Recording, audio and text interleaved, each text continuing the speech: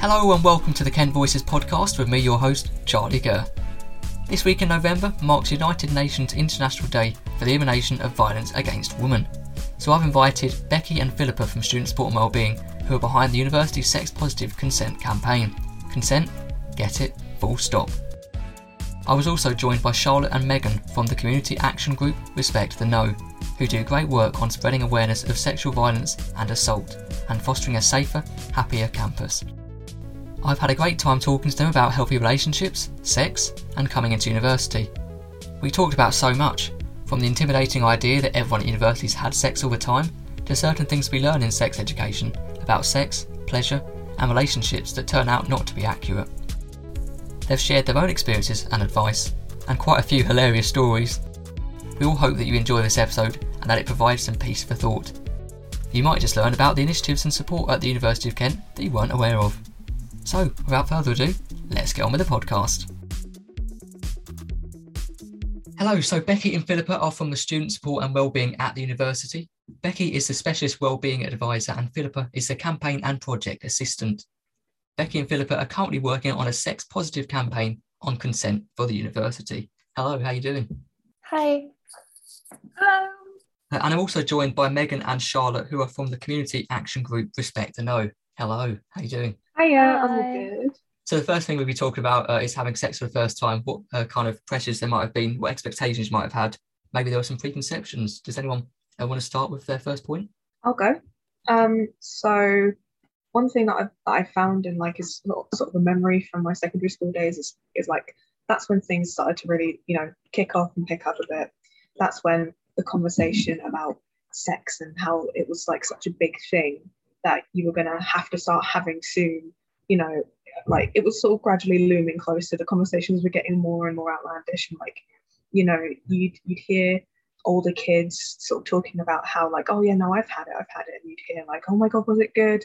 And they would say that, oh, it was amazing, it felt so good, and all that sort of stuff. And then, because you're a kid, sort of hearing that stuff, it kind of goes into your brain. But when it actually came to the time when you were like 16 or something, and it actually happened, you were expecting like fireworks and like this huge thing, and then eventually it just kind of happened, and it really didn't meet my expectations, because I was like lying there like, oh, all right then, do you want to maybe go get some food? You didn't know how to move on from that. Like, it was just kind of completely went against everything that you had been promised by all of these like sixth formers and year 11s and stuff. I do also remember, at least in high school, that people would say like it changes you so much, and that also kind of puts a lot of pressure, especially because if you think about when you're 15, 16, etc., you're kind of really hoping for that moment when you'll become an adult and you're so grown up and mature. So that also, I don't know, I remember that being a big thing when I was younger. Going off what Philippa just said, the expectation of being changed or being different after having sex for the very first time is something that I really resonate with, because I did feel a change, but not the one that I was sort of led to believe would happen, that everything would be different and sparkly and that much better. I felt a bit sad and empty, like I wasn't really the same person I was before the sex, which I now realise and have since identified and blamed upon the concept of virginity and the whole losing your virginity as a phrase, because that was so ingrained to me during my teenage years and school as well. It's something you hear frequently throughout the halls, and I didn't realise how much of a loss of sense of self I would feel afterwards. And it took me a long time to realise that this wasn't actually about me. It was about how I'd been conditioned by the media, by my peers, by whoever, that I would be lesser than for having this sex. Whereas we've seen in media and in other conversations that sometimes men on the opposite side of the coin are actually praised and lauded and applauded for having sex for the very first time. Whereas I feel that personally that oftentimes young girls are meant to feel a sort of shame and embarrassment about it, which was certainly my case personally. Yeah, the thing I wanted to add in here is it was about, when you are that age, certainly when I was at school, everyone was saying that they were doing it. They might not necessarily have actually been doing it. And I think as well, the idea of the reality of that being romanticized somehow, and that everyone knows exactly what they're doing, everyone knows exactly how to do it, and that it's not going to be awkward, and that there might be soft lighting and all that sort of thing. And it's, I don't think that's the reality. And I think it's the same as everything else, that you have to learn how to do these things. And so it's not necessarily going to be good, and that's all right, because it's a learning process, but it should be a safe environment for people to do that. And I think porn doesn't help give expectations of what sex can be and should be. And so I think it's all right if it's awkward, it's all right if it's not great, but it should always be, people should always feel safe in that environment. On that note too, like intimacy and communication do help a lot to make it better. And that's something that perhaps people, when they're young and first starting and have these expectations that it should be something that kind of comes off naturally and you just know exactly what you're doing, doesn't really help. And that's potentially why Megan had such a, I don't want to say disappointing, but potentially disappointing experience. It's because you think it will just come off naturally, but actually it takes a lot more. It takes being able to be intimate with someone, and also not necessarily confident, but communicate throughout the entire activity. I think that's also something that schools have a lot to answer for, and the education system as well, because in my recent experience, sex education in school is very ticking boxes, right, you know what a period is, you know what basic vaginal intercourse is, and that's your lot, and that's all you really get taught, and that's it. Conversations and topics like communication is something that's never even discussed, because schools don't really want to be thinking about the intricacies and the nitty-gritty bits. But if you were to tell young teenagers that it's all right to ask for things and communicate and say, actually, I don't like this, or I do like this, or how about not that, let's try it this other way.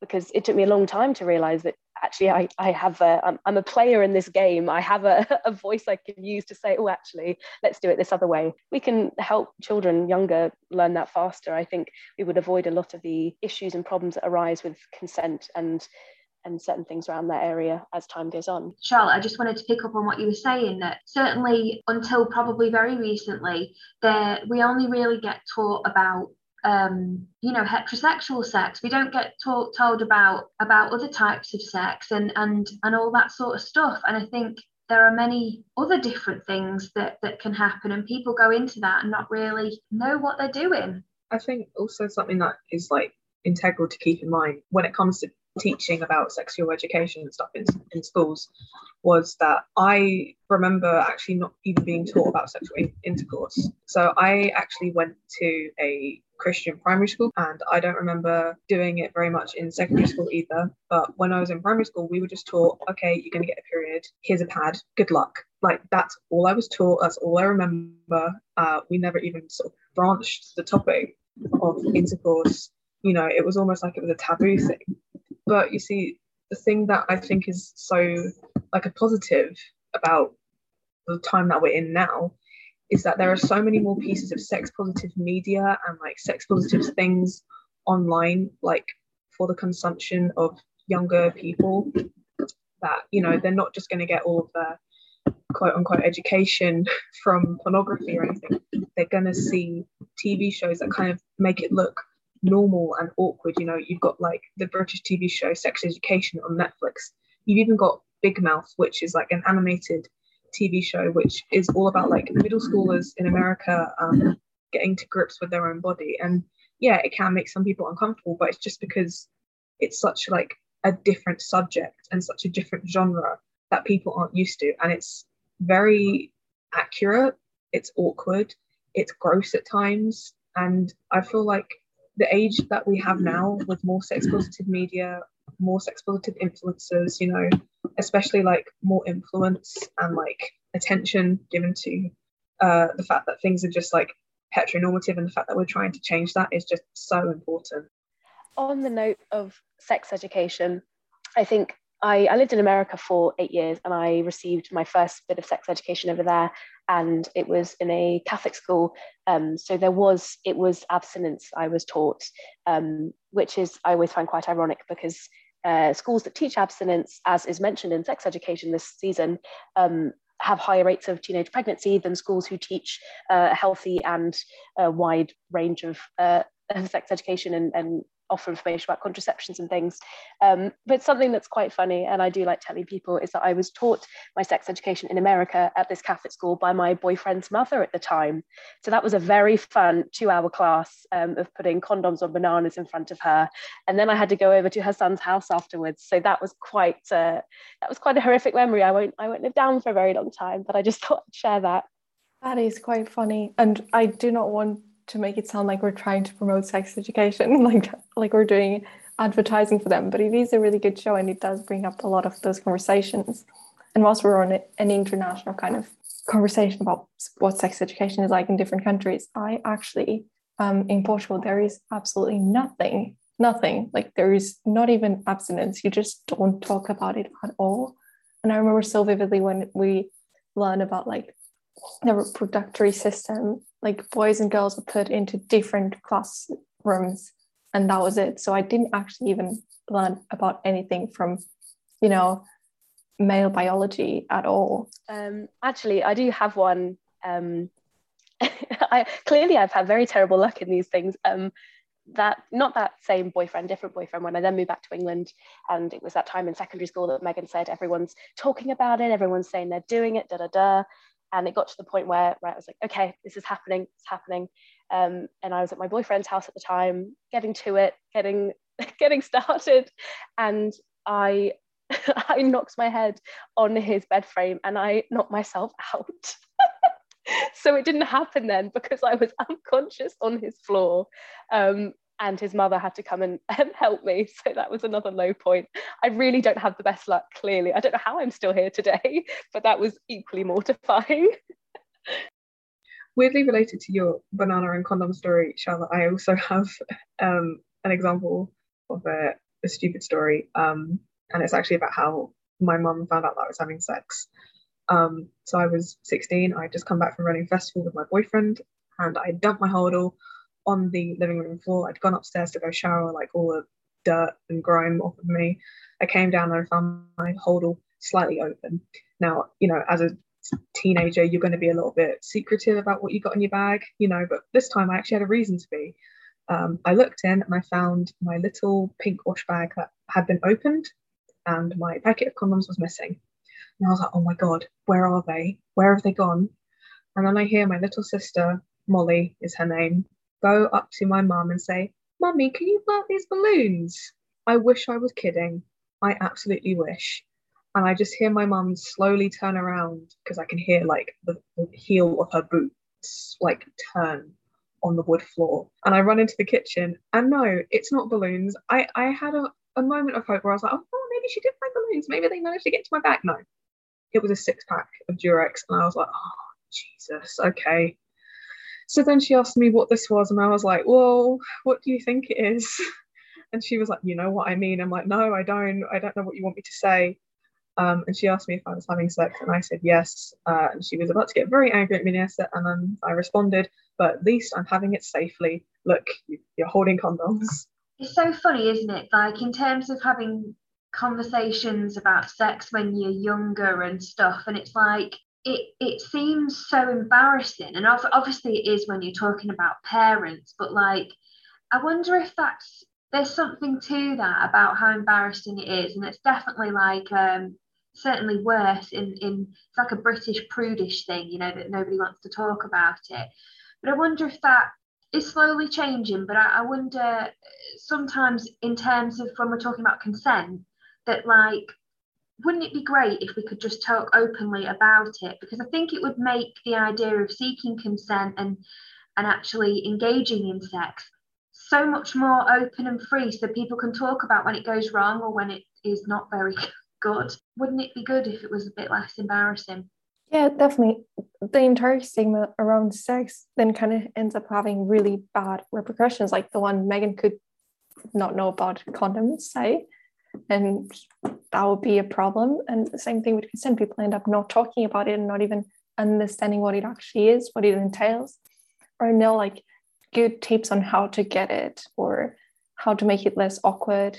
Those kind of conversations would be so beneficial for so many people, and we end up not having them because there's this stigma around this entire topic. I think that can actually be traced back to pornography in a sense, because when teenagers and younger people are consuming pornography, there's never ever, well, for the vast majority of the time, the moment where the man asks to take off the woman's shirt, or he asks to kiss her, whatever, or touch this. And if there was pornography that was exhibiting healthy communication and consent, which needs to be enthusiastic, verbal, and continuous, if that was shown through good pornography, if there can be such a thing, that's a bit of an oxymoron, that might actually change things. But the fact that a vast majority of porn is aggressive and violent and actually does aspects of sexuality like the BDSM community a great deal of disservice, because people who then watch that and consume that misconstrue completely how communication during sex should be. It shouldn't be perfect and you know exactly what to do and exactly what your partner wants, sweep them off their feet and start doing all of the motions. You need to ask them what they like, how they like it, and when would they like to start and stop, because that's, if you don't do that, then the sex won't be good and fun and enjoyable for both parties. I was literally just about to say that, Charlotte. It's all about like the way it's represented too, and not just pornography, but also TV shows. And like so often you see this couple just like suddenly start like doing all of this stuff without any communication at all. And I think that's kind of like not how it actually happens oftentimes. So those kind of representation, again, sex education does a great job in having those conversations and kind of showing all the steps of everything and different relationships between people.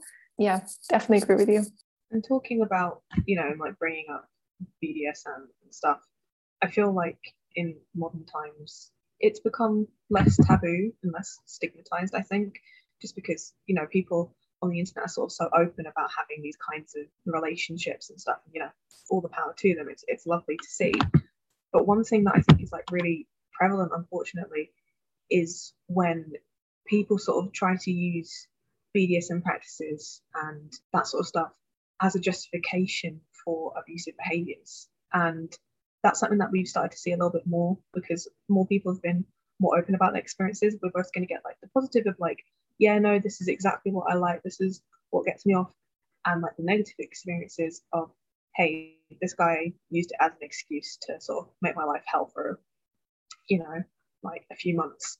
And he sort of chalked it up to like this thing that I now just can't go near because of him. And I feel like while we've come like a really good way forward in progression and sort of being more open with these things, but you need to sort of ask like, how far can sex education go? Does it just stop at like more conventional sex, the normative sex, or do we also start to talk about things to look out for when you are in a BDSM relationship? How do you know whether it is healthy? How do you know whether it is entirely safe, sane, and consensual? More pieces of media maybe, or more influences of the scene maybe need to sort of come forward, or like anything kind of like that. There is a show on YouTube that deals with both LGBT relationships and safe BDSM relationships. They are called What's the Safe Word? They are amazing. Their names are Pup Amp and Daddy. His name is Christopher Weston in real life. They are incredibly sex positive. They don't shame anyone. They explore different kinks. They explore what to look for, what not to look for, what to avoid, what's a red flag. They do like these silly little wish hauls of wish sex toys and stuff, and say, hey, if you're going to do this safely, don't order it from this site. So pieces of media and media consumption like that would be so helpful in hopefully like preventing or like drawing awareness to these kinds of relationships that are preying upon the people in this BDSM community. I just wondered if I could come in here as well, talking about the idea that there is so much emphasis on sex with other people, and I don't think we are yet talking about sex with yourself. And like, I think that is a real great way of exploring what it is you like, what it is you don't like. And it also encourages certainly women and femmes and things like that to put their own pleasure first, I think, because we live in a society that primarily through porn and things like that doesn't. And so, yeah, I think we're getting a bit less prudish about talking about stuff like that. And I think that's a good thing, really. Okay, so we mentioned about sort of sex education within primary school, secondary school, and perhaps expectations and experiences that people have had Now, obviously, sort of years on, when sort of in like a university setting at the moment, how do you all feel about how sex is represented within university? What kind of things are out there in terms of support? How do you think sort of preconceptions have maybe changed? How would you say things have sort of transitioned as people have come to university? Well, I mean, it's kind of similar to the secondary school sex first time experience thing, you know? You hear all these people talking about university and how, again, it's portrayed in media as being like this place where all you do is just like have sex. Everyone's having sex with each other, you know? People can't like take their hands off each other. But then you actually go to university and then suddenly it's like, where are all the people having sex? I must say, like, in like the first term of the first year, I would be so lucky as to meet any of like my corridor mates, let alone have like wild hookups, you know? The first time that I met any of my corridor mates, he was my next door neighbor who is actually now my boyfriend. So I don't know how I managed to do that one. He met me when I had a face mask on, I had star footy pajamas on, and I was getting ready for my first lecture on a Monday morning. I don't think it was exactly the sexual haven that people made it out to be. Again, it's kind of one of those things where you expect these wonderful things and it's like, oh yeah, you know what, I'm going to get so much. And you actually go there and it's like, wow, everyone is just so introverted, myself included. It was one of the things I was actually kind of worried about, you know, coming here. I was like, I'm not into that kind of thing. I don't really want to do that. Like, what if people sort of make me feel like the odd one out?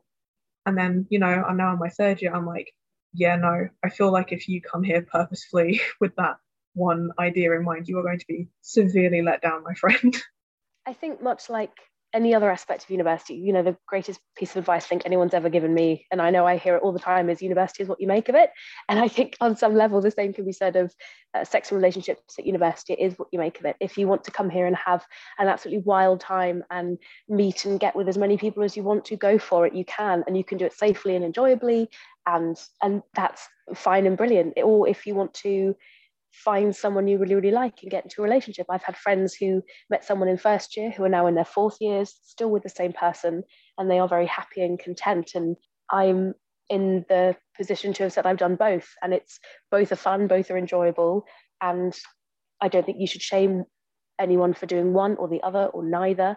If you want to go out and have sex with as many people as you want to, I think there are the services at university that can help and guide you to do that very safely. We have the nurses office here that provides emergency contraception and things that I know me and a few of my friends have made use of, as well as Get It, the free condom service. And so I think there is the space to be safe and have a lot of fun if you so choose. But I do agree with Megan that I arrived here thinking that everybody under the sun will just be doing it 24/7. And it took me a while to realize, oh, wow, that's not the case, because there is actually other stuff going on. We are here to get degrees, so we are a little bit busy. But then on the flip side of that, if you want to go and do that, you absolutely can. And you feel very safe and looked after, certainly by a health perspective, by the university. I think as well, like in terms of thinking about you and your relationship with sex, and if you're reflecting with yourself, if you are having sex with people and you're enjoying it, then great. If you're having sex with people and you're not enjoying it, or you're a bit worried about some of the behaviours you've got, then there is also student support and wellbeing, and I'm always up for having a conversation and helping people about with things like that. And if you're not having it but you want to be having it, then just know that there's probably a million other people at uni who are also not doing it, despite what they might be talking about. They always say, don't they, the people who are talking about it the most are usually having it the least. So it's worth thinking about that. But yeah, do come to student support and wellbeing if you want to have a chat about any of that.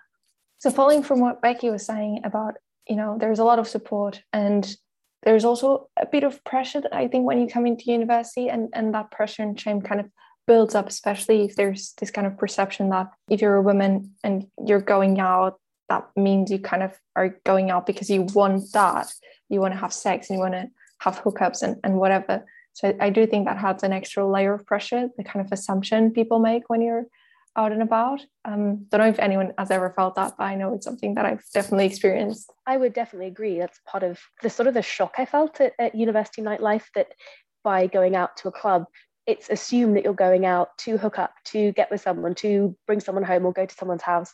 And, or at least in my experience, if you were to turn someone down for that reason, or for not wanting to do that, there are sometimes not nice repercussions. And that if you're a female presenting person in the club, at least from my experience, your body and your space is usually invaded and viewed as property by all of those other club goers, because it's assumed that you're there for sex and there for hookups and there for bodily reasons.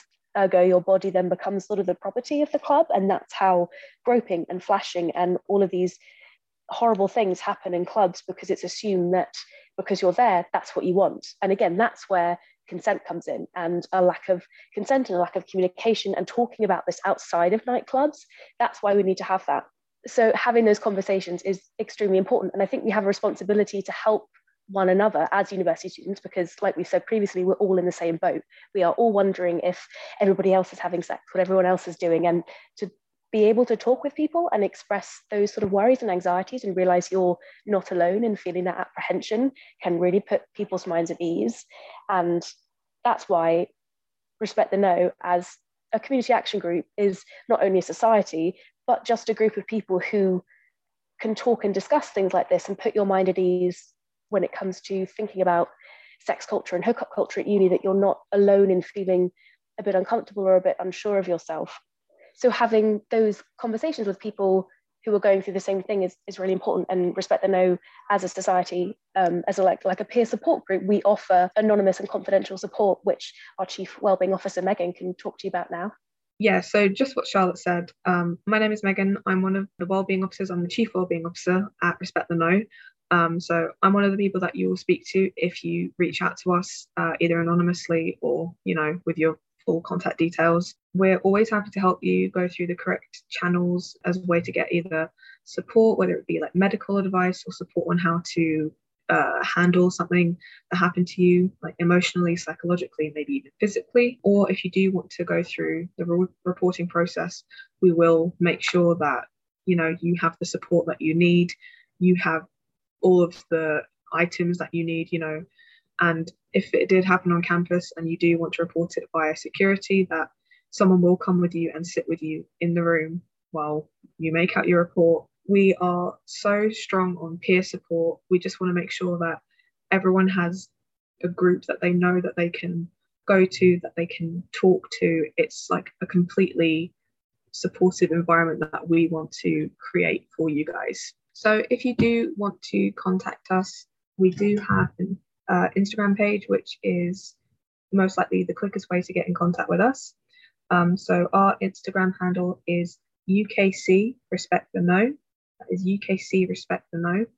And if you go onto that page, you can send us a message. Someone will answer you. If you also look on our page, we have a Beacons link that has all of the links to an anonymous message board in which you can confess things anonymously. Say, for instance, if something happened to you but you don't want anyone to know that, like, who you are, that's completely fine. Someone will have a look at that as well. So that's a really good way to get in touch with people with whom we can talk to. And also social media can also be quite fruitful in terms of having these conversations and getting the conversation going and putting messages out there for people when they feel like they either did something wrong, or I'm thinking about, for instance, sending nudes and consent when it comes to that. You can find really, obviously be careful with not everything you see on Instagram and social media is true or even the best advice, but it's a good way to get messages circulating. So for instance, part of my campaign with Becky, Consent Get It Full Stop, that's the name of our campaign, is making sure there are sex positive messages out there for students that are student friendly and do kind of emphasize that, first of all, consent is important in all kinds of sexual activities. And it actually goes beyond sex, to be honest, but also that there is a huge range of support available, both peer support, and that's what Respect the No is here for, peer support and events and, just meeting people with similar interests, but also the professional support that Student Support and Wellbeing offer, mainly through Becky.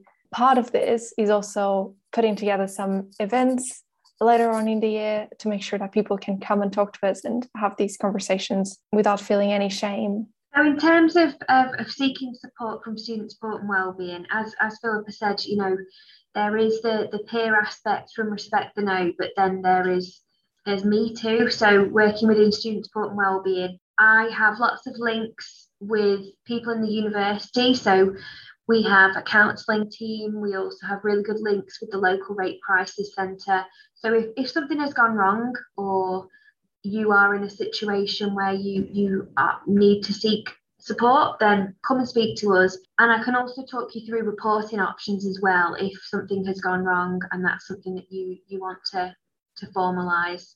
And, a message I would really like to get across here is that there is no shame in not knowing when it comes to sex, when it comes to healthy relationships, when it comes to consent. And really there isn't asking people questions and asking your peers, asking professionals. There's absolutely no shame. And we've actually created this really concise and straightforward page for all students at the University of Kent, where they can just see and read about how they can get consent and ensure they have it in a very straightforward way that kind of makes it less awkward, perhaps even sexy. We hope it kind of does make it sexy, because I do think it is. And making sure your partner is enjoying what you're doing and so on is sexy. So we've put together this really concise page with not too much information, because there isn't that much to it, but that will help people have these conversations and also get some information that they wouldn't otherwise. So if you look up consent, get it, full stop, it should show up within the University of Kent website. And also Report and Support, which is our new tool, has loads of information on sexual assault, harassment, sexual misconduct, and also how to get support and how to report if should anything ever happen to you. Once you report, you can either do it anonymously or you can make a name report. And if you do name yourself and you identify yourself, then you will get the support needed. And Becky will get in touch with you and ask you if you want to meet up for a chat, and she will talk you through your options and all that. So it's a very useful tool, because not only it has information on the different kinds of incidents, but it also has information on external support, internal support, and also it's a great way to stay in touch with us and keep up to date to our campaign and everything that we're planning for you. Because what the university really wants is we want to ensure that you know what the procedures are, the expectations and the actions the university takes. Also, we want to be quite transparent with students about the approach and the way we respond to sexual assault and harassment. And we also want you to really know how to get support, what is out there for you, and all that kind of information. So we're really trying to make it as transparent as possible for our students. So that's consent, get it, full stop. So thank you very much, everyone, for coming onto the podcast to talk about a wide range of different topics. And hopefully people have found it useful, whatever situation you might be going through. And if you do need support of any kind, then the Student Support and Wellbeing Services and the Respect the No are also two key things that you can use in order to seek support and help with that. Thank you, everyone, for coming on. No, thank you. Thank you so much for having us. Thank you. Yeah, thank you very much. The only thing that I could sort of mention is that we're always here 24/7. If you need us, feel free to message us. Someone will always answer. And also, if you see something, say something. That's a key message to put up there. Don't be a bystander. Make sure you do stand up for people and your mates if they're going through anything, or if you see any situations that are wrong. We will have to do our bit. Unfortunately, that's all we have time for on this episode of Kent Voices. This podcast was brought to you by Student Services at the University of Kent. For more information, visit www.kent.ac.uk/student services.